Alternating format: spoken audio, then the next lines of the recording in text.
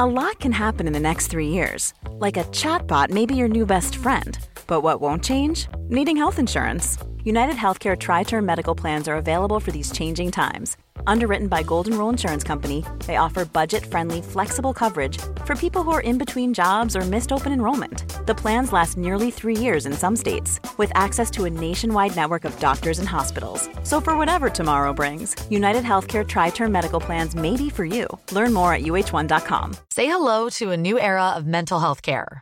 Cerebral is here to help you achieve your mental wellness goals with professional therapy and medication management support. 100% online. You'll experience the all-new Cerebral Way, an innovative approach to mental wellness designed around you. You'll get a personalized treatment plan from a therapist, prescriber, or both in a safe and judgment-free space. Your Cerebral therapist or prescriber will outline a customized plan with clear milestones along the way, so you can get to feeling your best. With Cerebral, you're not alone in your mental health journey. We're here to empower you to live a fulfilling life.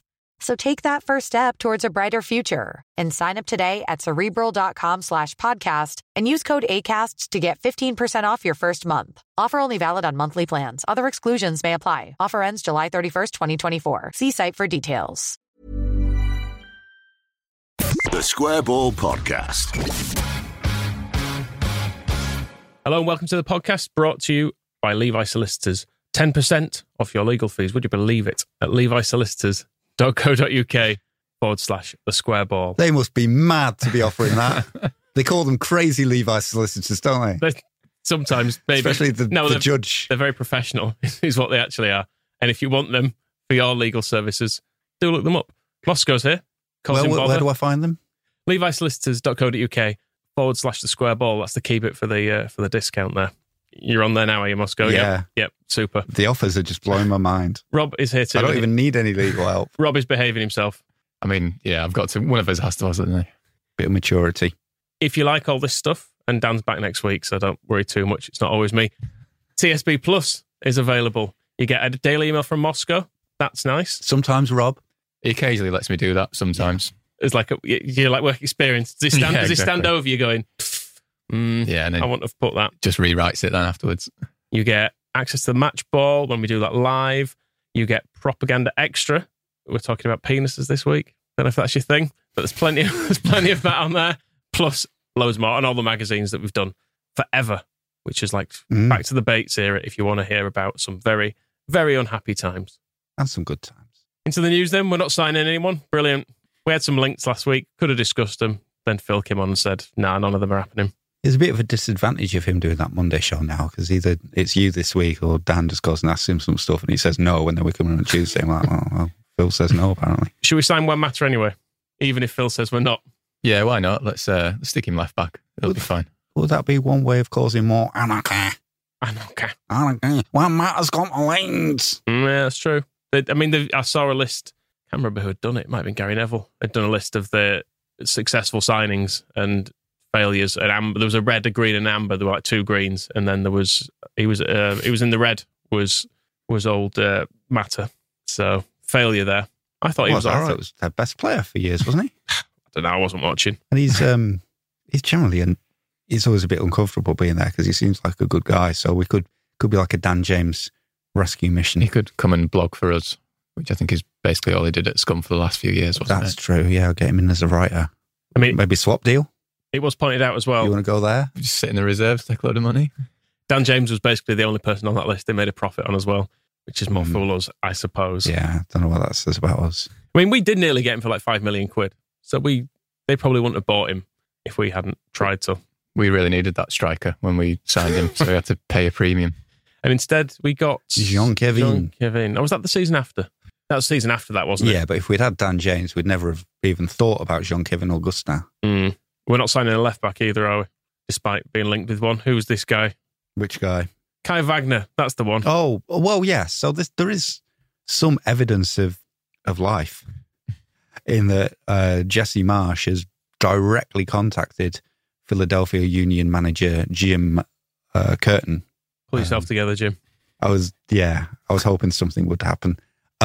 Who he is the coach of Brendan Aronson's younger brother, Paxton, who we were talking about last week. He scored for them in the 4-1 defeat to Cincinnati. But yes, Curtin says he's talked with Jesse Marsch about Kai Wagner's status. The team would like Wagner to stay, but Kai would like to play at the highest level. So Philadelphia Union are still waiting for any official offers to come in. This is from a fan site reporting this. They say it is a still to be determined kind of situation. I think that's a quote from the press conference that Curtin was given. It's a still to be determined kind of situation. But a couple of weeks to get a left back in from Philadelphia. Don't know if he's any good. Let's hope he's great. I think let's just sign one so Marsh doesn't have to stick Jack Harrison there and then blame him after the end of games. Let's get another scapegoat. Basically. I think that's what I'm proposing. It's an unusual career path, though. Going to MLS at a young age and then back. It's a bit Jackie Harrison. Maybe. He's turned out all right, hasn't he? So not a left back. Not a left back, no. He's 6 foot tall as well. So he's another big lad like the big pirate that we've got there currently. I like having a big back four because there's obviously Christensen at the other side is a bit of a unit. And there is times when you just look across our back four and think, oh, they're massive now. Whereas previously under Bielsa, everyone just looked thin and weak. Yeah. And even at centre back, you had like 5'8" Berardi. Yeah, there trying his absolute best. Him climbing in the back of Peter Crouch was one of the finest early memories of Bielsa's system, wasn't it, against Stoke? And remember when we played Middlesbrough and at a corner, Berardi just disappeared behind Daniel Ayala, and who was the other one? Was it Frey? They had two massive centre halves who'd come up, and they converged on each other, and Berardi just disappeared. Another player we're not signing, according to Phil. Anyway, Sports Witness said we were, but FC Zurich's Wilfried Gnonto. I don't know how you say it. Let's go with that. Surely the G would be silent. Gnonto. Did Phil not say it properly? Phil never says it. Phil can't pronounce anything. Well, then how can we take his dismissal of a transfer link seriously if he can't even give us the correct pronunciation of the player's name? He could have been talking about anybody. For no reason at all, I wanted us to sign him as well because he's young and seemed quite cheap. The rumours seemed to be like 4 or 5 million. I was like, yeah, we'll have him. Have him for that. It's just a frivolous purchase. It's like a frivolous home bargains purchase. You're just wandering around. You go, yeah, go on, we'll have him. We want more expensive youth strikers, not Mateo Joseph, getting a more expensive version of him. Exactly. Get him bombed out on loan to Morecambe or somewhere. That's what I say. That'll do him good. Should we get him then, Gnonto?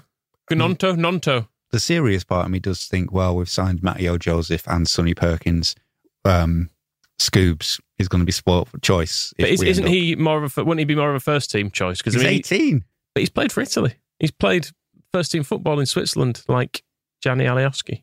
Yeah, I mean, there is some sense. I was surprised to learn that Aston Villa's new centre-back, who spent 30 million on, is 29. I know we did that with Rodrigo, but that was kind of an exception. We can have been doing I think I'm so used to Leeds pushing the 25 and under, 15 million and under tactic of like trying to get them young and improve them, that when I see Aston Villa spending all their money on a centre-half who is 29 already, when they've already got Mings, is he going to be that much better than Tyrone Mings? And probably, yeah. And he's also broken now. Wonderful. So it just gets better and better. He's gone for the Paddy Kisnorbo, hasn't he? The full Achilles break, I think. That's like Paddy Kisnorbo when he was managing Melbourne and he celebrated, Melbourne City, and he celebrated lifting their title on crutches because he's done his Achilles again in a charity game. It will break again. So basically, Villa, you've wasted that money. But with Wilfried Gnonto, it seems maybe too far the other way because 18 seems a little bit young to be coming in and being like the backup. Because if we're still looking for a player, a striker who will challenge Bamford and Gelhardt, can fill in if and when neither of them are available, but isn't so much better than them that neither of them get the game time. Bamford's case to be the top scorer for England at the World Cup, and in Gelhardt's place to become the new Messi. So it's a very specific brief, and so I can kind of sympathise why it's difficult to find. And I wonder that an 18-year-old playing in the Swiss league, even if he is an Italian international, is the right player to be kind of dropping into a match here and a match there, which hopefully it will be. As we said, the ideal would be for whatever striker we sign to never play. Bamford seems to be making that very difficult, as does Joffy, disappearing again at the weekend. But they're both not that bad, though, apparently. So we're told. Joffy Gelhardt, in Marsh's words, a little bit injured. I do wonder if that's like being a little bit pregnant. He's got a dead leg. He's not pregnant, though. Who knows? Anyway, is Pat Bamford pregnant? Probably not. No, he's just become a dad, hasn't he? He has, and I believe that was his girlfriend who gave birth to that one. No, it wasn't him. No, not him. Right. Not him on that one. But he was vigorously rubbing his groin, so who knows what he's planning. To get fit, hopefully, it's difficult. Marsh expected both him and Gelhardt to be back in training before Chelsea, didn't he? So they should be running about. Whereas Liam Cooper, having picked something up after falling off a treadmill in summer, who knows? At least Forshaw played, Sinisterra played, Stuart Dallas.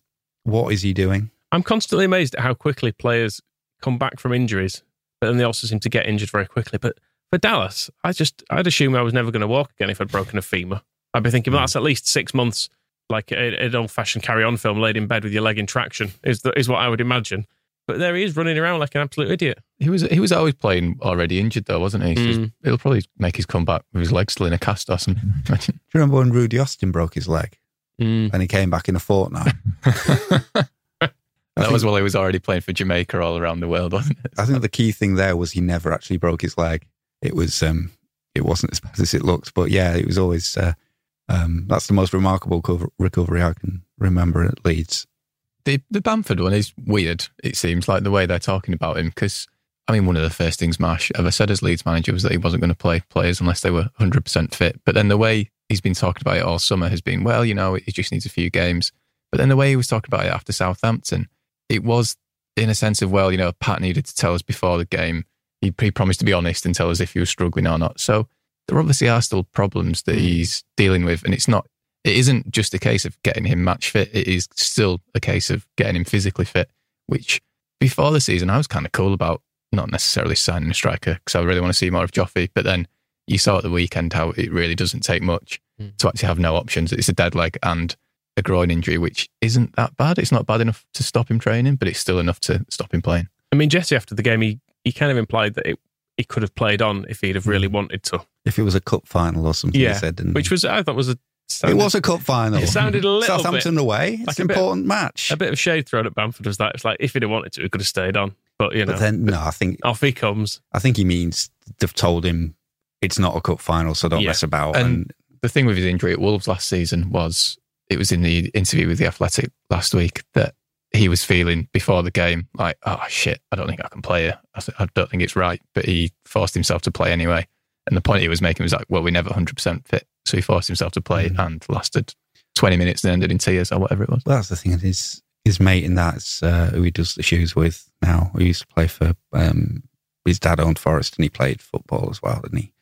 He was talking about, and you do hear footballers say they're never 100% fit. There's always something wrong with them. That's why they always have to. Recovery is the big thing. It's like, can we just get you fit enough to play the next match? And Bamford, after a year of basically not playing and spending most of that time injured, it just leaves you susceptible to setbacks and twinges, and because you're using muscles in ways that you've not used them for a long time, so they are not used to it, and so there is more likely that they're going to twinge and hurt and cause pain. So they're trying to stop it before it happens in this case, which is good, but also it leaves us with Dan James back up front, which is not necessarily good. But then, nobody wants to hear it, but if Rodrigo, every time he goes to number 9, scores goals, then maybe that's the answer.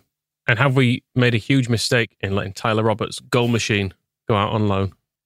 That was after the last week's podcast, wasn't it? I couldn't remember if we discussed it last week. I think it might have been on the same night as we recorded, because it was one of the Carabao Cup games, wasn't it? That QPR ended up losing, but Roberts did score in the penalty in that. Great goal, great hit. Mm-hmm. Not such great defending from Charlton. I mean, I feel really sorry for him that the week's ended with QPR's goalkeeper scoring. It's sort of like, you can't even have 1 week of being the goal scorer at the club, and now he's got as many goals as the goalkeeper. On one night as well, because they ended up, Charlton equalised and then knocked QPR out on penalties. So that's the end of their Carabao Cup dreams, which I don't know, maybe do I envy them, the end of their Carabao Cup dreams? I don't think it's particularly a dream that enthralls me.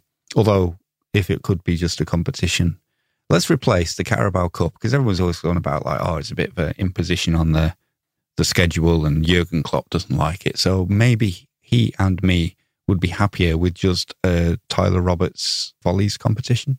Okay. Or just some kind of Tyler Roberts does tricks. So replace the entire Carabao Cup programme It can just be 90 minutes on, because they do it Tuesday and Wednesdays, so they can put them both nights during the week. 90 minutes, Tyler Roberts just does trick shots. Put that on TV. So that will be a viewership of one, which will be you. No, it could be me and Jurgen Klopp, because Jurgen Klopp can still be there and he's like, I am so glad my players are not putting themselves through the torture of another football match. Have you not been captivated by the Carabao Cup then? Have you not got Carabao fever for our Barnsley tie? The Derek Lilly derby? Well, it does reunite us with Michael Duff.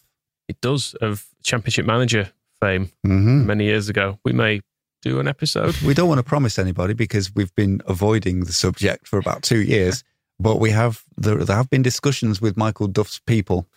Or at least the 8-bit Mike Duff. Yeah. I mean, I'll be honest, I think since we last played that game, our star striker has died in real life, which is a bit of a downer on the game. Maxim Sigalko, the Belarusian wonder kid that we have in our team. Yeah, God bless him. So, yeah, we might bring it back. We might bring the game back. Yeah, it'll be with a strange... It was a pre-pandemic game, wasn't it? That's how long ago it was.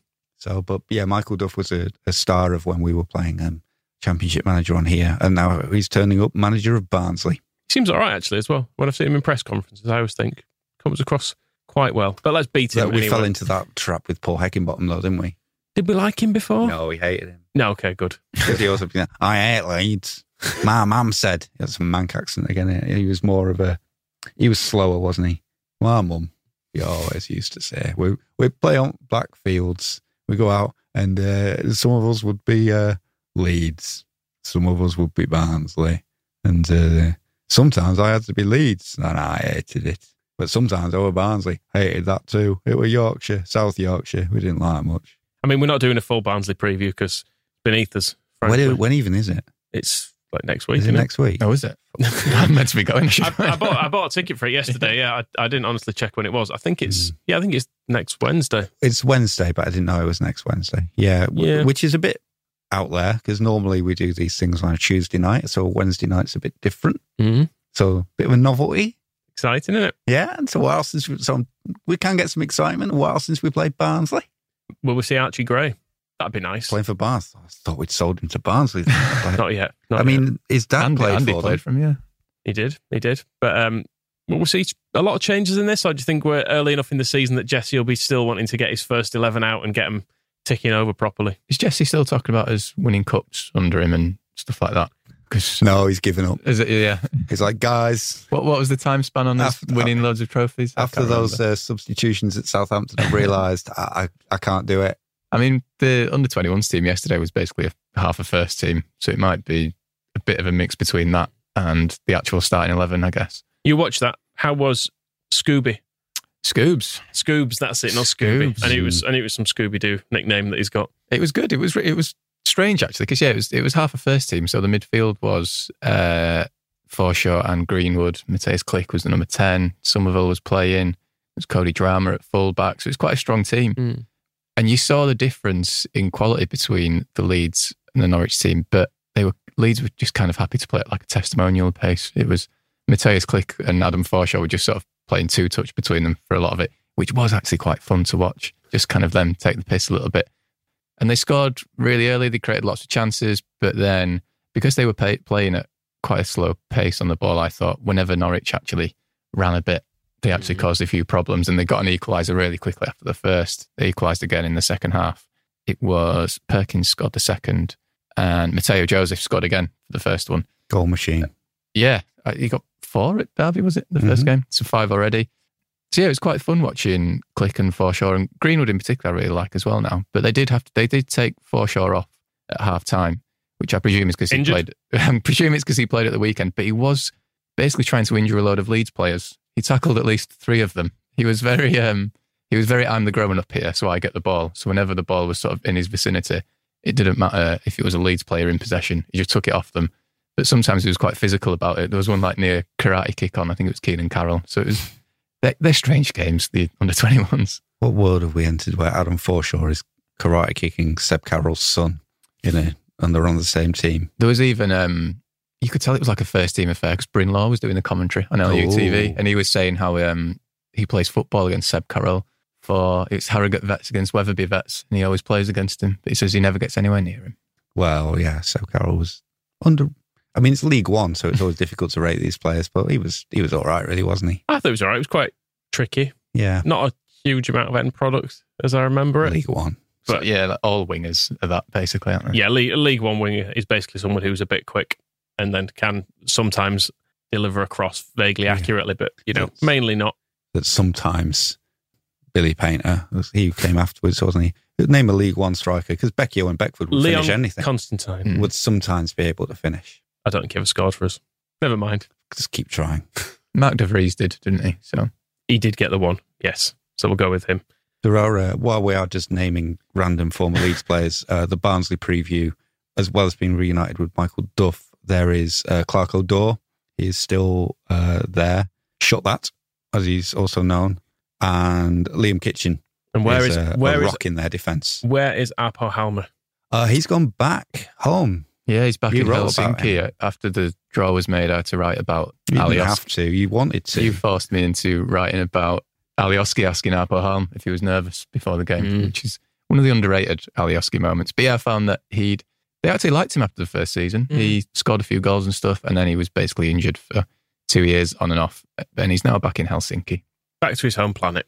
It's a nice happy ending. It's the Seb Saucer career trajectory, I called it. They've given him the number 6 shirts, but he was on the bench for the last game. In the Europa League, he played against Maribor, 1-0 defeat, which is Darko Milanic's old stomping ground. Makes you think, doesn't it? I think there's still a second leg of that to go, but don't count on it. Oh, yes, it is 2 legs. So what they need to do for the second leg, bit of advice, put Halmy in and you won't concede any goals. Any other news, or is that it? It's a bit of a bare week this week. Nothing to report on signings. Buy some players, Leeds, for God's sake. I'm sick of this. Yeah, you don't get this on, the transfer speculations of. I mean, Scum right now must be loving the links to Jamie Vardy. It's like last week when they started signing Arnautovic and then kind of leaked it and then went, we've seen the reaction and it was only ever a joke, just a big old joke. Just a passing fancy. We're actually getting Jamie Vardy. A lot can happen in the next 3 years. Like a chatbot may be your new best friend. But what won't change? Needing health insurance. United Healthcare Tri-Term Medical Plans are available for these changing times. Underwritten by Golden Rule Insurance Company, they offer budget-friendly, flexible coverage for people who are in between jobs or missed open enrollment. The plans last nearly 3 years in some states, with access to a nationwide network of doctors and hospitals. So for whatever tomorrow brings, United Healthcare Tri-Term Medical Plans may be for you. Learn more at uh1.com. Every fan knows the right player in the right position can be a game changer. Put LifeLock between your identity and identity thieves to monitor and alert you to threats you could miss. Plus, with a U.S.-based restoration specialist on your team, you won't have to face drained accounts, fraudulent loans, or other losses from identity theft alone. All backed by the LifeLock $1 Million Protection Package. Change the game on identity theft. Save up to 25% your first year at LifeLock.com/aware. Chelsea coming to town. This will be fun, won't it? I mean, they're such a calm club. Everything's so normal with them. I'm sure it'll just be a normal afternoon at Ellen Road. That was fun, wasn't it, at the weekend? Watching them go mental. Yeah, I enjoyed all that. I know some people are a bit like, it really brings shame on the game, but I love it when a team gets robbed and everyone loses the plot. Unless it is us. Yes, even I don't think you should pull a player's hair, but it's funny when it happens. Yeah, so it's part of the appeal is how illicit it is. The whole handshake thing as well. It's just not a big issue, is it, for most people? It seems handshakes are basically an issue for football managers, and that seems to be it in life. And the fact that he had actually shaken his hand, but it wasn't a good enough one. He wanted him to look at him while he did it. You just think, it is pathetic. Did you see Antonio Conte's Instagram story? Yes. It was a real zinger, wasn't it? That's pathetic. A photo of Thomas Tuchel running down the touchline. I actually wasn't sure if that was fake when I first saw it because I thought it was too petty and childish. And then in 2 languages, if I had seen him running like that, I would have tripped him. Some cry laughing emojis. These are, how old are they? Oh, I mean, Conte's got to be in his 50s, he's got to be like pushing 50. I know his hair is newer, but the brain is older. So Antonio Conte is 53 and Thomas Tuchel he's younger, 17. still. If he sat there next to his wife on the sofa and she's like, what are you doing? Just putting on a Instagram message, calling him out. She'd be like, for fuck's sake. And Thomas Tuchel is 48. Is he? I thought he was younger than that. Yeah. No. Tuchel is mates with our new assistant manager, isn't he? Rene Maric. I think it was reading his brilliant, insightful tactical blog that Tuchel decided to get in touch with him to do some work for him. And that kickstarted his career, I think. There you go. I have to say, I preferred Chelsea when they couldn't spend any money and looked to be knackered. This Chelsea spending money again thing, it's a bit boring. I really thought they were dead and buried at the end of last season and gone forever because when Abramovich was trying to change all the payment terms of trying to sell what was at that point the nation's football club, and the deadline for registering for the Premier League and stuff was all coming up. It was just getting to that point of like, they might not let them in. And that would have been great. And yet somehow, here they are. They're just a hobby now for this Todd Bowley character. He's just been he's installed himself as interim sporting director and he's just signing whoever he wants. It's unfair, isn't it? Given they were allowed to keep all those players that were bought with Abramovich's money. I think they should have had them all taken off them. They should be working in power stations to keep the energy prices down, as far as I'm concerned. I think that seems fair. What are we expecting from this one then? Because they are good. They should have beaten Spurs. They did beat us quite easily back in May. Can you see anything from this one? We're a different team now, aren't we? Was Chelsea back in May, was that playing three at the back with Rafinha at wing back and him taking long throws? And I think we forget how mental it was at the end of last season, maybe. We were without Dan James after 25 minutes. This is when he got sent off. That was good. Which sent Rafinha to wing back. Lewis Bate started in midfield. Oh, he was getting absolutely bullied off the ball. So you think now is a much kinder time for us to play them. But yeah, it isn't. But again, they're a weird one, Chelsea, because they kind of fall into that group of Premier League clubs that seems to be miserable and hating everything. And the whole narrative around them, even like a week or so ago, was, well, they're not signed any of the players they want. They need to spend a load more money on the squad to fix all this. And then it's like they spent 60 million quid on that Brighton defender or whatever it was. And it's just all, we never get to do that, do we? When we're unhappy, we never go, oh, here's a 60 million pound footballer, which I imagine is quite nice sometimes. I did have a look at Chelsea fan TV after the Tottenham game, and the first big advantage that they have in this game from their point of view is that Anthony Taylor will not be reffing. He does seem to be, I know Thomas Tuchel is now, he's partly in trouble for saying he shouldn't ref Chelsea anymore, and this fan seems to agree. Anthony Taylor, it's not gone with us today. Lewis, what are you thinking, mate? Same as always. Death taxes and this bold Harry Hill looking prick costing us 3 points in a Big Six match. Yet again, same old shit, right? Am I going to repeat myself? It's going to be the same thing as the United game back in 2020, Liverpool last season, the not one but two FA Cup finals that this guy has cost us. Yet again, we're looking at a Big Six game saying Anthony Taylor, the referee, cost us in both. I did. I will, on purpose. I will admit that when I heard him describe Anthony Taylor as what was it? Was it a bald Harry Hill looking prick? Yeah, and then I remembered you were presenting this one. I thought, I've taken he doesn't even wear glasses. I've taken him off now anyway. No, you look more like him. Anthony Taylor? Yes. Yeah, I suppose I do. I look less like Harry Hill, though. Well, it's... Presumably. Isn't this like in an American film where the geek takes her glasses off and everyone goes, oh my God, she's gorgeous. It's not really working for me, to be honest. This is give the camera some love. This is pretty sexy stuff now. You're not plain Jane anymore. Oh, just let the hair flow down my back like one of the Glazers. These two lads, obviously Chelsea, so far this season, they've beaten Everton and drawn with Tottenham. So big problems, big serious situation at Stamford Bridge. So Anthony Taylor is obviously one factor, but that can't be the only reason why the club is struggling so much. So they have some ideas for how they can improve from here. Some pretty out there thinking here. I think I feel like Jake Humphrey would say this is beyond the box. I think one last point I would say, transfer window's not over. There's still potential signings we can make. We've been linked with Aubameyang, De Jong, obviously Fofana, world record transfer fee for a defender. Obviously, it was still a good performance, but there's always things we can improve. Yeah, the front line. Like, even in terms of how good we were only brilliant in the defensive and the midfield third. In the attacking third, we still were barely creating chances. So there you go. they're brilliant in 2/3 of the team, but they only scored 2. So spend another £200 million on defenders by the sounds of it, plus Aubameyang. Can't they just put Lukaku in? Well, spent £100 million on him last year, didn't they? Surely he's still there and doing well. It does seem to be a very quick route from Chelsea to just sign some more players. Then 2 more weeks of the window to go, sign someone. Who can we get? Anyone? Aubameyang, whatever.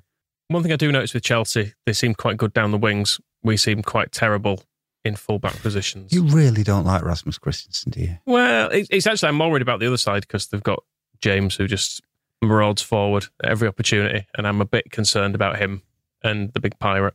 I think I'm basically banking all my hopes on Kante got injured at the end of the Spurs game. I think he pulled his hamstring, and Tuchel was talking about him as, I think it was in the summer, he said something like he's the key player. Or I'm not sure how many keys were in it, but there was a lot. So if he's not there, maybe we just need to go full penis and just go everything down the middle, bully him there. Is there still time for them to sign Kiki D to replace him? You won't know who Kiki D is, will you? You're an old man, Moscow. You got to remember this. You know the duet, surely, at least, Elton John. Sing me it. Don't Go Breaking My Heart. Oh, right, okay. That's me singing it in a very tuneful way. Moscow, are we going to win? Nah, probably not. No. I don't think we'll even draw. I don't know, because we should have beaten Southampton, shouldn't we? I'm going to take a 2-2 draw and be grateful about it, unlike last week. It could be that I would also be grateful. We get a result like that here instead of, we went into, I don't know, how does it even work? Why didn't we just beat Southampton? And then it would kind of not matter. You'd just be like, oh yeah, because it is the shame of the Premier League is you probably do get beaten by Chelsea just because, those lads are complaining about, oh, we need to sign some more players in the next couple of weeks because our attack is rubbish. They've only already spent 50 million on Raheem Sterling 2 games in. We need to sign some more. This isn't working. That kind of stuff just really puts you in a bind because I don't know what more they want. Raheem Sterling, on top of all the players that they've already got there, who is the front lines? There's Kyle Havertz, and then some others. Yep. That should be enough against 2/3 of the Premier League. What they're worrying about is how do we beat Liverpool and Manchester City and Tottenham and the refereeing stuff. We are kind of irrelevant to the whole, should we sign De Jong and a world record fee for a defender and Aubameyang and whoever else. Who's the world record fee for a defender? Is that Fofana? Yeah, I think so. Are they going to pay a world record fee for him? I think Leicester have said we want more than we got for Harry Maguire because obviously... Yeah. And so they've gone, give us a load of money for that guy who's just broke his leg a year ago or something. He is worth more than Harry Maguire. But if you base it on what Harry Maguire is worth now, that's about £4 million, maybe. I think you'd do well to get that for him. This is why, because the new owner is being their own sporting director at the same time, so he's signing all the players. It's kind of like, if I was a Chelsea fan, I would want him not to sign anybody. I'd want to just get to the end of this and then get a sporting director who knows what he's doing, who isn't just going, oh, well, City didn't sign him from Brighton, so we'll buy him. And then Barcelona can't get Rafinha done, so we'll just give them 55 million. From our point of view, it's a real shame. I'm not surprised Radrizzani was so keen on the deal with Chelsea because he's just going around club by club just saying, here's some cash. Frankie de Jong doesn't want to go to Scum and they can't get out of Barcelona. We'll have him. And so it's all just, it's there to be, his money is there to be taken. I'm not comfortable with how much they like him. Like they had the Tifo thing, didn't they? The game with his face on. And I think, don't do that for an owner. Well, I mean, look what they did for Abramovich. Well, yeah, that's true. They're all convinced that there's been some, terrible injustice done to him by not allowing him to spend billions of pounds on their football club anymore. It's, it's weird that it's because, I mean, this is a whole other subject, but the whole reduction of football down to which players are signed and for how much money, like for a big subset of fans, is almost more important than the match and enjoying what those players actually do. Doesn't matter how they play or what they do. It's all, are we going to sign Aubameyang next week? Not how did so-and-so play today?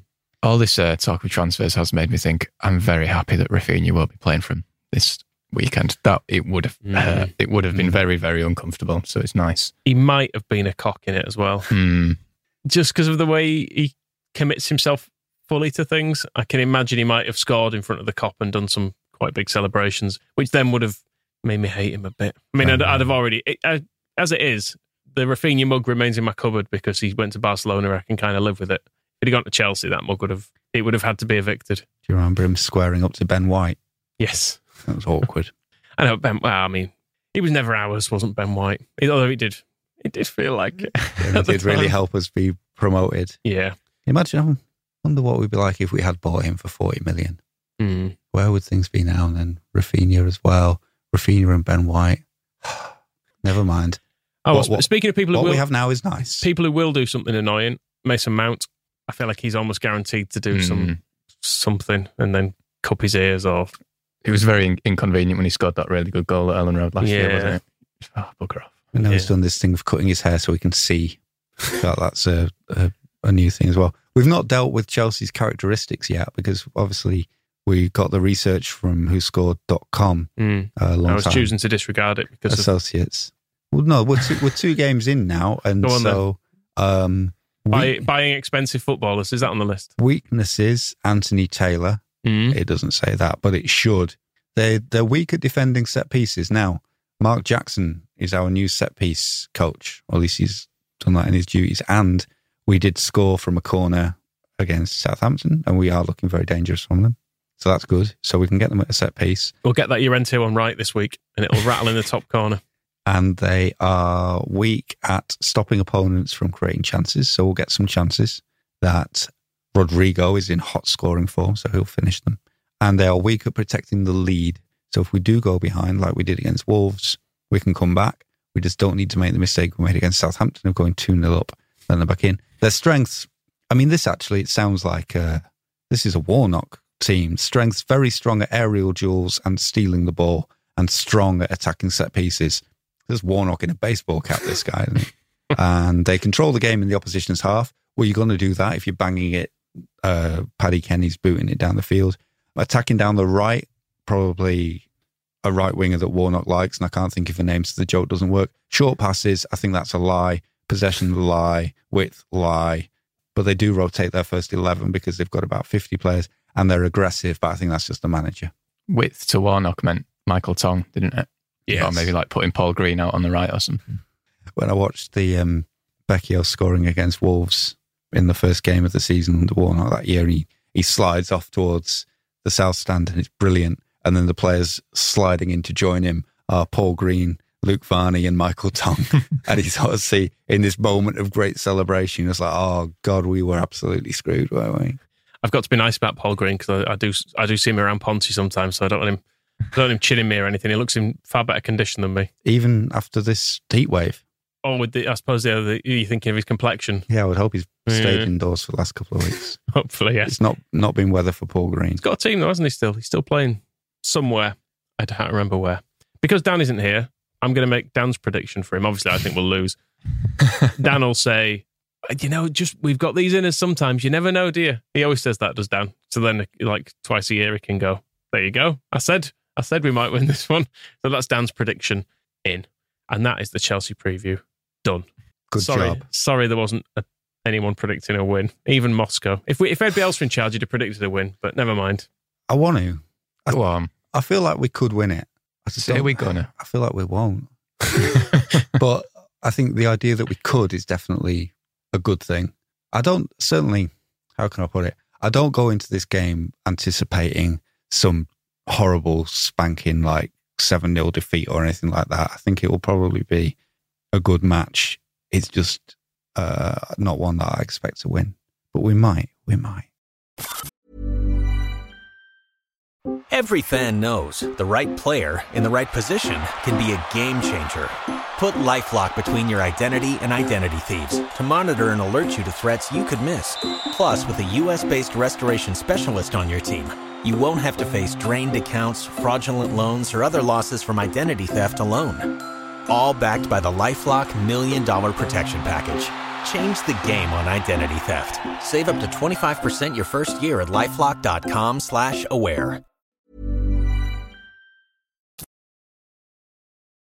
This is where we decide who has been the worst person and Well, top of the list. It's not our decision, we should stress. This is your decision, Moscow, Yes. because I can see Jesse Marsh at the top of that list, and you hate him. TSB Plus members get to send in their nominations, which we then discuss and talk them out of it. So despite the fact that there is a overwhelming vote for Jesse Marsh to be the villain of the week, I want no part of it. You wouldn't go along with Methley Chris then, who said he was the sole reason for the defeat, which it wasn't a defeat, it was a draw. I know, I noticed that. Oh, it's quite funny. And I noticed as well on one of the clips before from the Southampton propaganda, I described the guy as listening to their winner. I typed that down as well, which says a lot about the defeat. And you know whose fault that is? Jesse Marsh. Not Jesse Marsh. Not Jesse Marsh. Okay. Paul Gascoigne says it's Jesse Marsh's fault. He says, he says you called Jesse a minge last week. You said I called Jesse a minge. Did we? Paul Gascoigne. I mean, it's confusing because I don't think it's the Paul Gascoigne. No. It's not Gaza. There was certainly some discussion about somebody calling Jesse a minge. I don't know if you accused it of Paul Gascoigne of it. Gaza says he didn't call Jesse a minge last week, but he is this week. Should have made changes so much earlier. Everyone around us saying the same. From drinks break in the second half, for fuck's sake. 2 points dropped. You fucking minge, is how he ends it. Yeah, and then Nicola, that Jesse Marsh was so confident in his ability to master the hot conditions from his MLS days that he decided he didn't need to make any substitutions until the players died of heat stroke. It's probably, yeah. I think Melbourne White probably gets to the nub of it as well. Just said, Marsh, you've got 5 subs. Frickin' use them. Do you think he was thrown by the fact that Bamford had to go off? And he was like, well, I have made a sub. I just can't, I don't want to do any more now. I feel like I've done that. 4's a lot though, isn't it? To have remaining. It's more than you previously had. So it was weird. It's just, given that he'd spoken about it through the week, it was then bizarre what happened. In fairness to him, he has come out and kind of owned it, hasn't he? He said, yeah, I should have made some changes. Well, he said he wasn't sure and he'd go back and have a look to see whether he had made a mistake, but he was kind of feeling like maybe he should have done it a bit earlier. I don't know. It's weird because the substitutions against Wolves were so good and so kind of game-changing. But then if you throw your mind back to last season, didn't we bring Luke Ayling off by mistake in one game? Was that against Manchester City? I'm now trying to look back to see which I think that might have been Southampton last season, maybe. It was definitely at Elland Road. So it was meant to bring. Was he meant to bring Liam Cooper off? And then yes, that's it. The number went up for Luke Ayling. He went, no, don't do that. And then turned around to sort out the subs. And then by the time he turned back around, they were taking Luke Ayling off again. Yeah, we brought on Pascal Stroit for Luke Ayling, and he came out afterwards. And again, he's refreshingly. He gives you a lot of detail that things would remain mysterious under other coaches, but he will kind of say, "Oh yeah, I didn't realize we were taking Luke Ayling off until he was sitting next to me on the bench." So you do, yeah. There's kind of a question mark over why that kind of mistake should be made and why just the obvious thing in this game doesn't happen. And you can't always go with the obvious thing because what seems obvious to us as fans, often there are reasons we don't know about why, that couldn't happen or this couldn't happen. But this match just seems so clear and cut and dried that it's just weird. I seem to remember last year as well, we were getting a bit annoyed with him at times for making subs when we felt like he didn't need to. Like in the Norwich game, I remember him making defensive subs and we were like, don't do that. You're ruining it. I mean, we did win that game in the end. I was going to mention that Norwich game because it was Robin Koch he brought on to sort of shore things up, and all that ended up happening was that the ball kept coming towards the Leeds goal, and it was Joffrey Gelhart's late winner was needed because they'd equalised.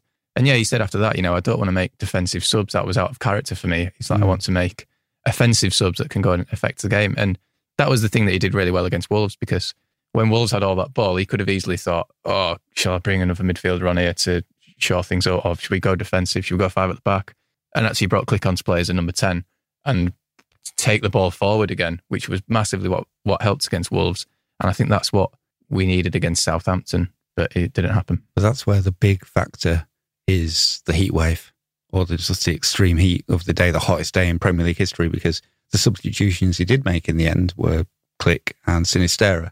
So they were attacking substitutions, even though we were back to 2-2. And then Forshaw came on to a few minutes after that for his experience at the back. But just purely for the stamina of the players involved, is fresh legs, because Sinistera, tricky winger, fast, all the things you want him to be. And Click, we saw he create that chance for Rodrigo, and he will run forward with the ball. And they're probably the players that if you're a tired, knackered old cart horse in Southampton's back line, you think, oh God, I'm going to have Sinisterra running at me instead of Dan James, who was just like crawling on the floor, puking and crying at the heat.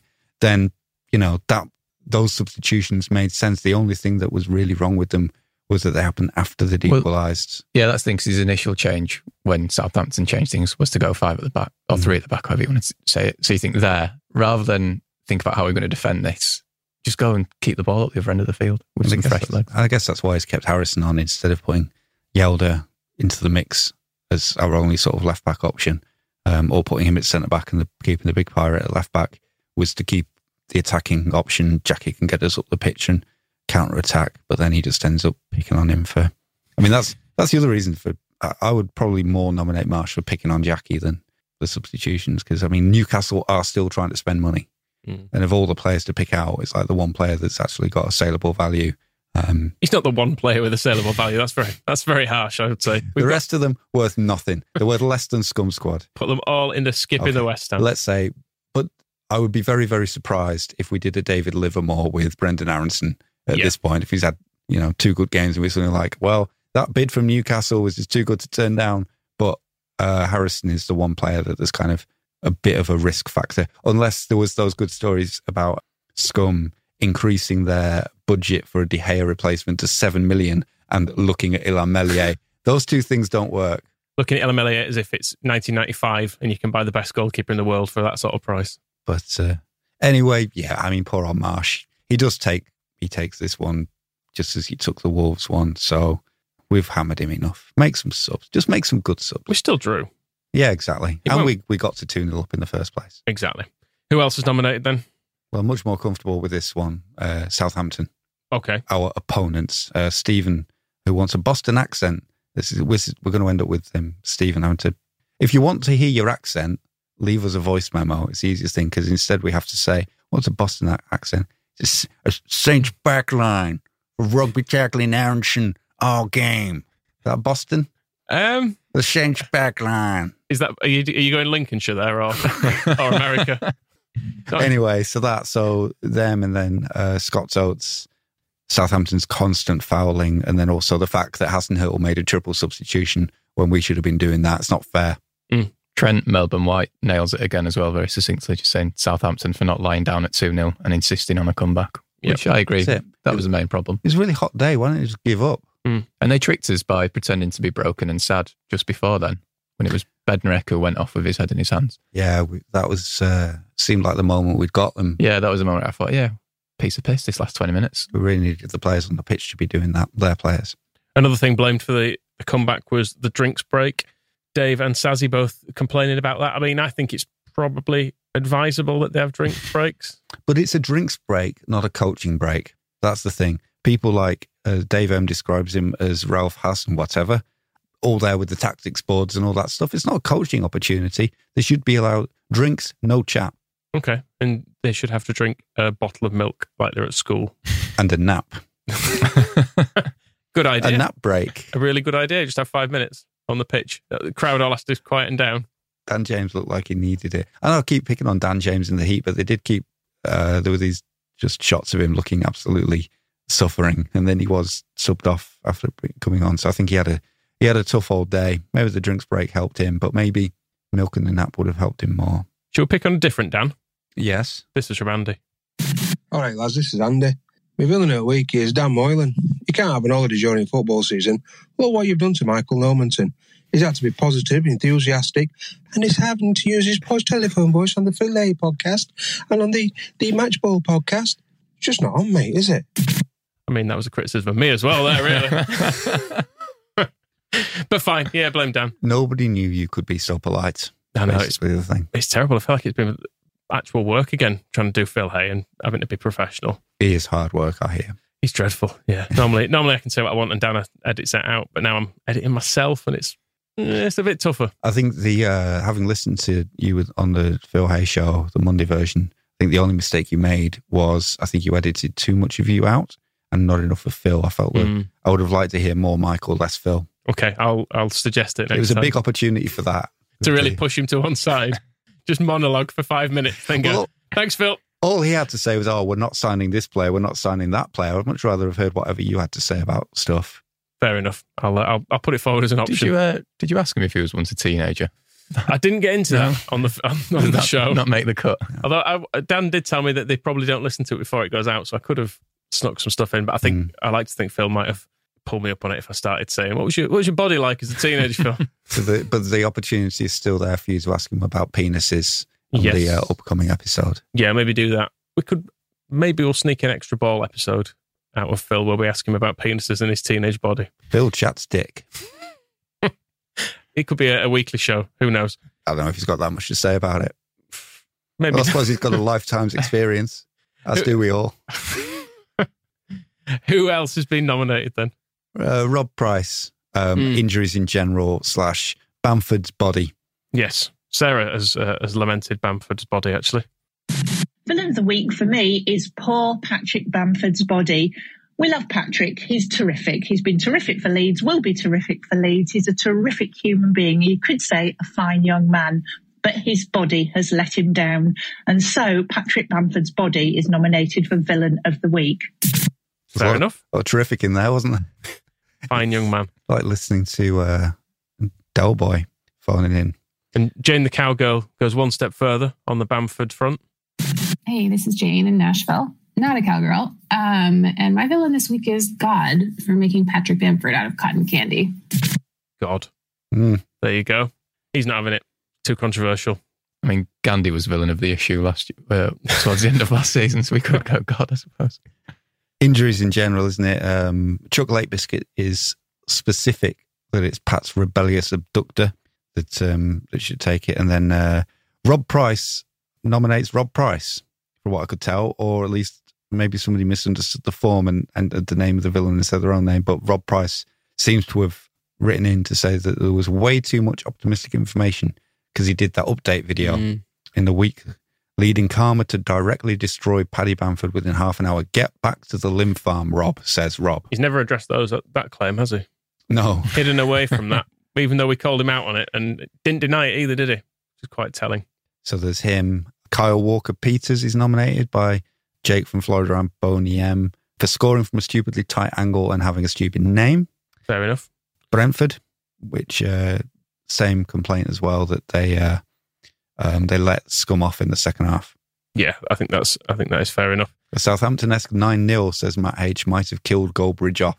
Collateral damage, but then I suppose if there's a nuclear attack, then he'll probably be safe in Nottingham, though, won't he? I was going to say, we never use Goldbridge, do we, for propaganda? Because he's not a scum fan. He's not actually a scum fan. No, it's cosplaying. Yeah, which is it's weird. I want to see. I know a lot of the stuff is performative and over the top, and you think? But at least they are scum fans, as far as I know. Whereas he, like I say, seems to be a Forest fan who's started doing this as a bit of a joke, and then it's profitable because he gets like 1 million views of all of his YouTube videos. Did we ever get those adverts with TalkSport? Yeah. Okay, are they still going? I don't know. Dan might be doing them. Well, then, just in case, he's a fine addition to their lineup. Oh, is he on there now? I think he got signed up for them, didn't he? Did he? Yeah. Was it him or was it? It was Goldbridge, wasn't it? I'm going to say yes. Yeah, because he did a big unveiling video. TalkSport would never sign anyone who is reactionary and annoying. I can guarantee it. Meanwhile, back to the villain nomination for The Sun. The newspaper? No. Don't buy it, kids. Don't ever buy it. That's true. The one that gives us heat, but also life. But No Mercy Crease, The Sun. It made that last 20 minutes really hard. If only we could have changed a few of the more tired players and we've done that bit. But Goldie also climate change, and then Pete from Melbourne, the heat, and Sean, The Sun. Quite succinct, just we are the big burning globe in the sky. When's it ever shone on Southampton? Quite often, I'm going to say. It's not a seaside town. There's a lot of it in Brighton, but Southampton's just docks. Does it have a beach? No, it doesn't. Just docks. Someone will correct us and say it doesn't have a beach, but let's say not. If it does, it's not a good one. Okay. Only one nomination for the referee, which is poor. Normally referee stroke VAR has got a good 10 bullet points underneath it. Rory, the only person. More dreadful than usual. I didn't barely notice him. There was a bit of Southampton players being annoying, wasn't there? Kind of going down easily, rolling around a bit. I think there's a few. I mean, there was that bit where Pascal Strauch sort of karate kicked someone in the head with his thigh, and he let us off with that. So probably fine, but a little bit annoying. Who was the ref? I can't remember now. Some guy. Yeah. With a whistle. Some bloke, yeah. Is that it then, or are there any others? Oh, there's a couple of Rasmus Christensen, given his low rating on the player rater and the criticism he got in propaganda, has got away with. There was only one villain nomination. I was quite surprised. Jelly said maybe, but even Jelly puts the blame on us spending too much time touting him as a cult figure, the fans in general, and which have spent more time coaching him how to defend. So I think maybe that's the willingness to give him more than 2 games before starting throwing any villain nominations around. Rodrigo gets one for making Sean look a mug, and Melier for getting megged for their first goal. But he didn't get megged, did he? Sort of got... The player went round him. I think the problem was Melier came out, but he had to find a way of stopping him without fouling him. And he didn't manage to do it. Because it was actually... On the boring Southampton fans, you can't really hear it again, which is another reason why I didn't include it. But the guy who knows football, when he's in with that chance, is going, "Oh no, what are you doing? Hey!" So it was probably good skill and calmness in that situation. Curse them. Are we giving it to Jesse then? He's definitely got the most nominations. He's got the weight of nominations. Oh, we could give it to Dan. I mean, the heat has arguably made us suffer all week. And did it scramble his mind? Could he not think clearly? I know he gave it all like, "Oh, I'm the god of MLS sunshine." I demanded all our games be moved to the Mojave Desert at noon all the time. He should have worn a big old jumper just to prove a point on the weekend. Like old people do sometimes in the when it's hot and you see him walking around town in a jacket. Or indeed, Moscow White, who turned up on Saturday in an anorak and black jeans and boots. It's a nice coat. There was just no call for it. I didn't want to burn my arms. But they must have been internally burning. It was internally burning. My blood wasn't boiling. Well, I think that would have been a possibility if I'd have been wearing a coat. I was perfectly comfortable. Anyway, so it's not hot. Get Moscow on the bench, is what I'm saying. Because he can come on and not feel the heat. You can't run around either, probably, but at least you won't get hot. I could have helped him. I just said, "Jesse, substitutions." And he would have, knew there was something. I guess, let's give it him, but it's because it's the substitutions. We're happy with a lot else, but this is Leeds, and dickheads like us will be on you for throwing away. I mean, a 2-goal lead. Well, it is a long time since we've done a 2-goal lead. There was Cardiff on their own when Pascal Stroik came on and ruined it. I mean, this did happen last season as well. It is worth saying that it was start of last season, wasn't it, when we went to Newcastle and we were cruising, and it was only a goal up, should have been 2. Or maybe even 3. Then we managed to throw that one away. So this does happen. This isn't a Jesse Marsh problem. This happens all the time in games. And when it does happen, we do tend to slag off whoever's done it. So you wouldn't have slagged off Bielsa, would you? We did. We did. You can go back and find the times that we did criticise these things. On to Hero of the Week then. And top of the list on nominations is Rodrigo, getting absolutely loads. We've had a voice message from Jesse Marsh, stays hydrated, which I know is something you enjoyed watching on the weekend, Moscow. Hero of the match, I'm going to definitely go with Rodrigo. I feel kind of bad for him because if you look on social media, he gets a lot of flack, even in a match where he scores 2 goals, and one of which being within a minute of the second half starting. I feel like he's a player who is kind of so known for such a stretch of poor form that when he does well, people are still kind of hyper fixated on the ways that he doesn't do well. So that I feel bad for because, there's no better metric for an offensive player than whether or not they're putting the ball in the opponent's net. I'm going to start using that as a defense. Stop being hyper fixated on the things that I'm doing wrong. even if I've made some monumental error at home, I just go, are you going to fixate on that here? All right, fine. What about all the good things? What about all the stuff I haven't broken yet? Quite enjoy what Melbourne White sent in that is probably the perfect illustration of what JM Stays Hydrated was saying. Rodrigo is his hero nomination, though I can't believe I'm saying it and not really sure he deserves it. That's kind of where I'm at with him still. Brendan Aronson kind of follows that up as well. Rodrigo for doing nice goals. Still plays like he's playing football with his kids, though. I think he stole a goal from Pascal as well. Big Pirate wants a goal. I think the way we're kind of unsure about him still is captured quite nicely in Sven's little message that he sent in as well. Hi, this is Sven from Norway. I always rated Rodrigo Moreno. Yeah, on and on. Yeah, I always liked him. The sincerity really coming through. And even Lucy saying you can't really argue with his performances and in particular his goals, including the celebrations, which is, I think it's a big point in his favour. His celebrations are cute. Even if he did get leggy towards the end of the game and he should have been subbed off. And Christie points out that he's the perfect player for a 5-sub era, i.e. he can give us a great 45. So damning with praise. Yeah. Right. Chris says he just needs a bit of love, but a maximum of 45. And no more. I don't know. I think it's just because we've been watching him for 2 years, waiting for him to get good, and now he is getting good. Nobody can believe it. Is it good? We've been fooled before. I think that's the thing. We have been here before. At the end of the first season in particular, everyone was like, he's looking really sharp. Next season will be his. And then the next season started and it wasn't. And it was probably worse than the first one. But this one is going well. I hope it stays that way as well, because I have warmed to him after we discussed his cheap T-shirt and his Space Jam backpack that he turned up. So when I was looking at what all the players turned up for pre-season wearing, and they're all like, £400 T-shirts and stuff. And then I think his T-shirt was worth 30 quid and his Space Jam backpack's worth 40. And Paddy Gunn, who doesn't want you to call him Patrick, pointed out on Twitter, when they all come off the bus before a game, he was the only one whose earphones had a cable. So he's not even got Bluetooth headphones. He's just got, it could be just the stock ones that came with his phone that probably he might have got like 5 years ago and just hasn't. So there's something nice about that, and the sort of the genuine joy when he stole that goal from Pascal Struijk. Boney M points out that he's actually nominating him as a hero for not giving a shit about that. There is some kind of sincere joy and a lack of grasping commercialism that you would associate with perhaps a Ronaldo.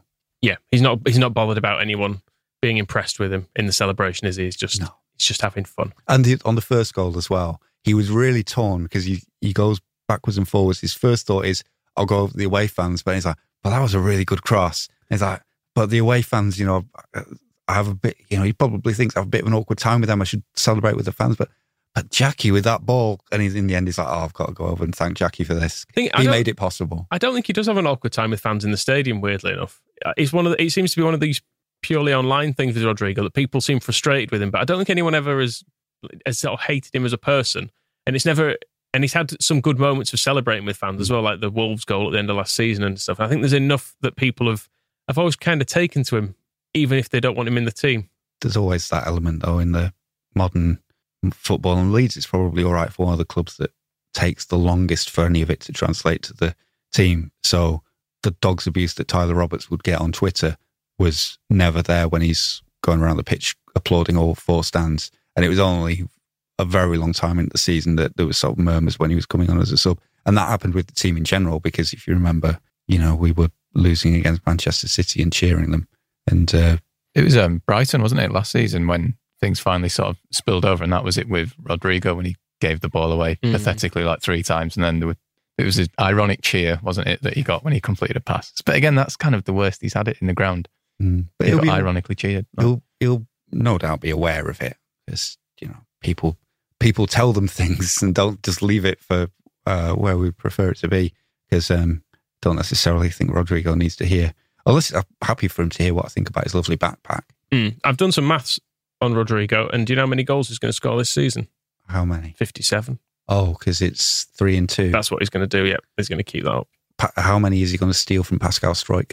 No more than a third of that. So if Pascal Struijk scored a third of that, that would be 18. Yeah, and he'd be one of the Premier League's top scorers. Correct. So I think maybe let Pascal have those goals, because I think a world where the Premier League's top scorer with 37 is Rodrigo, and he's closely followed by Pascal Struijk with about 18. That's a Premier League I like. Okay, we'll go along with that. I'd probably accept 15 goals from Rodrigo this season. I thought you were going to say Struijk. Goal-scoring centre-half. I'd like 2 from him.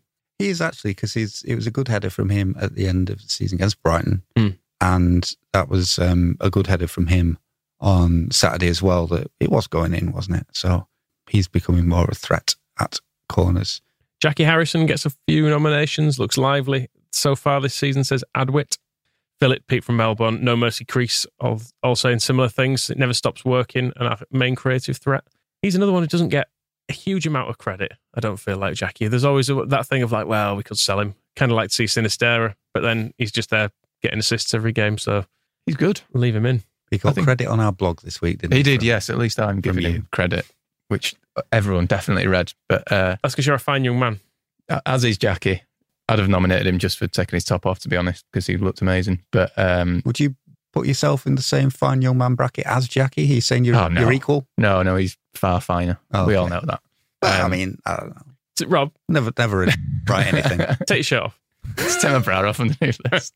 But no, he's good. I like him. He's creating lots of chances, as many as Kevin De Bruyne after 2 games or something. He's created 11 chances after 2 matches. And the gif that you made for that blog post of him, that one touch ball through in the first half that I've forgotten about, was sort of back to Rodrigo. Yeah, that's a beautiful touch. He does a lot of that. He's the player that whenever Leeds don't know what to do with it, they just give it to Jack Harrison, and he'll often be in lots of tight space and have 4 players around him. And it's not the sexiest, most glamorous thing, but he just keeps the ball, and that's quite difficult sometimes.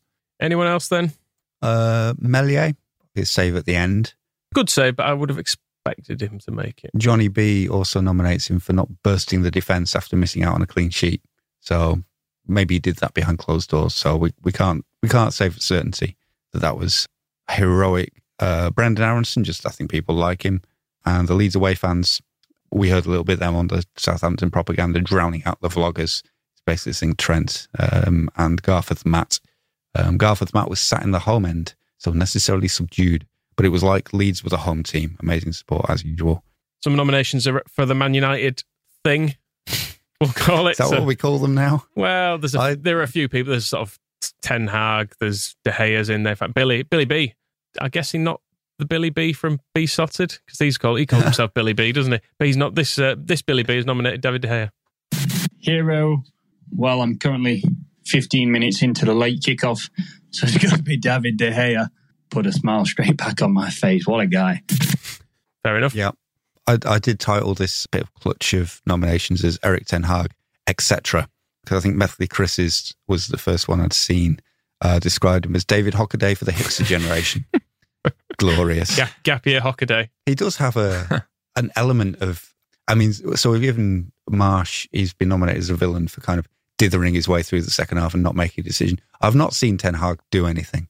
Every time I see a shot of him, he's just either sitting or standing on the touchline just watching. And there doesn't seem to be a thought behind those eyes or an idea in his head. And it's very similar to, I've now worked myself around to praising myself for a graphic I once made of... it was a very good graphic. I don't know what you know the about. one, Dave Hockaday against Bradford. He's whispering with his of half covering his hand over his mouth to Matthew Smith. And I cleverly put a caption over it as if he was saying, "Psst, Mike, I've got no idea what I'm doing." And I'm getting that vibe from Eric Ten Hag. It'll just be, he has to telling Eric Christensen, I don't know what to do. Eric Christensen? Exactly, that's the joke. Sorry. Sorry, yes. No, that is the joke. The way he would call Matt Mike, he will call Christian Eriksen, Eric Christensen. I don't know where to play. Where do you normally play? Where did your last manager play you? Bless him. Lads, so I'm struggling a little bit. So can somebody tell me what Ollie used to do? No? We're all enjoying them, aren't they? I think that's fair to say. He's bringing a bit of joy. And I think the nice thing with Ten Hag was that it seemed like a really good appointment on paper. I was genuinely worried at one point. Like, he does seem to have been a good manager. His Ajax side played really good football. There were some clips of Scum looking good in pre-season. And then it's brilliant that they've turned up for the actual thing and just completely stunk the place out instantly, and they still can't really sign anyone. So they're like looking around people who were good 5 years ago, trying to sign them. So long may it continue. Just read that tweet to me again. Can you remember it from before? About I think I've got it committed to memory. That Ronaldo is eating lunch alone. Yes, and Manchester United are trying to sign Jamie Vardy. And they all had to go in on Sunday and run, which was funny as well. Oh, yes. That was brilliant. Yeah. The what was the distance? It was about 13 kilometres, wasn't it? because Brentford had outrun them by that much. So they all had to come in on Sunday. And imagine Ronaldo's face when you told him that. I'm amazed he did it. Well, even the stories had to make a point of like, even Ronaldo, you believe it or not, he joined in. Oh, God. Long may that continue. Brentford have got some nominations for their part of it. Sarah kicks this off. Hero of the week, going off field here. A 2-2 draw is great. We're not at the stage of the season yet where 1 point is brilliant. Should have been 3. Therefore, I'm nominating Brentford because it's given me 2 days of unbridled joy seeing Manchester United at the bottom of the Premier League. Really enjoying that. Unbridled. Bridles off. I can't remember them ever being bottom, I have to say. My whole life. I don't think I can remember. 1974, the year we won the league. I was not around for that. I don't know if they even finished absolute rock bottom, but they got relegated, which was great, and it's going to happen again. Imagine if it did. Just imagine I don't know if they'd even survive it. How do you put a club of that size into, even with parachute payments? I mean, the Glazers, this is their plan apparently, according to Anarchy. Candy. This is the anarchy they want. They definitely don't want to miss out on the old Premier League money. So let's hope they do. They were not rock bottom in 1974 when we won the league. Norwich were below them because, I mean, Norwich, green and gold, they just did that to be nice, didn't they? Oh, no, we'll go last. Sorry, we can't have Manchester United last. Norwich will do it. Yeah. Send them down. Another nomination for Jesse Marsh's water bottle, if we're going to go really off-piste on this. I think the way Jesse Marsh handled it was the problem. He was sucking at it greedily, and it was disturbing to watch. It was a little bit like watching a baby calf with the teats. I'm sorry if Jane is still listening. The non-cowgirl getting flashbacks to whatever cow crime gave her the fear. But no, heroic, I guess, in Goldie's view, because it did at least rehydrate him. So, and drinking water is important. Okay. Well, it is, especially with the weather we're having. Stay hydrated. Who's having it then? Stay in school. Should we give it to Rodrigo? I noticed you've glossed over Sean's nomination for yourself. Too much for that. Handling the hosting duties like a champ. Despite working with some horribly unprofessional people. And we should probably get that in from Sean because it is the last time we'll ever have an opportunity to nominate you for such a thing. It is true. Yeah, Dan's back. And he can never go away again. No, it's best that he doesn't. It's been fine though, I think, hasn't it? Probably, in the main. I should have clarified, actually, on my hosting duty around the Brentford stuff. We were recording during that game, and I said, it's hard to know who you want to win in that. Obviously, Scum losing 4-0 was brilliant and hilarious, but I'm still in that unsure phase of the season where I kind of want there to be worse teams. So just as I wanted Liverpool to beat Palace yesterday, even though Liverpool losing to Palace would have been funny, I don't know. I'm not yet confident of our own safety. No, there's a long time to start worrying about that yet. I suppose you've got to embrace these summer months. But there's the Brentford factor as well, because of all the teams that you want to be enjoying it. And they did it as well. Thomas Frank touring the pitch, all the Hey Jude stuff and all that. Oh, aren't Brentford good? No, don't want to hear any of that. So of all the teams to do that to Scum, and as well, they didn't finish the job off. That is true. They had them in the palm of their hands at halftime, and they took their foot off the neck. So I don't know what's in their hands if their foot's on the neck. I don't want to take us back to... I mean, this is the one thing that has characterised your premiership of the podcast, is that everything seems to have gone back to cocks and balls at some point. Okay. But if the you introduced the penis formation.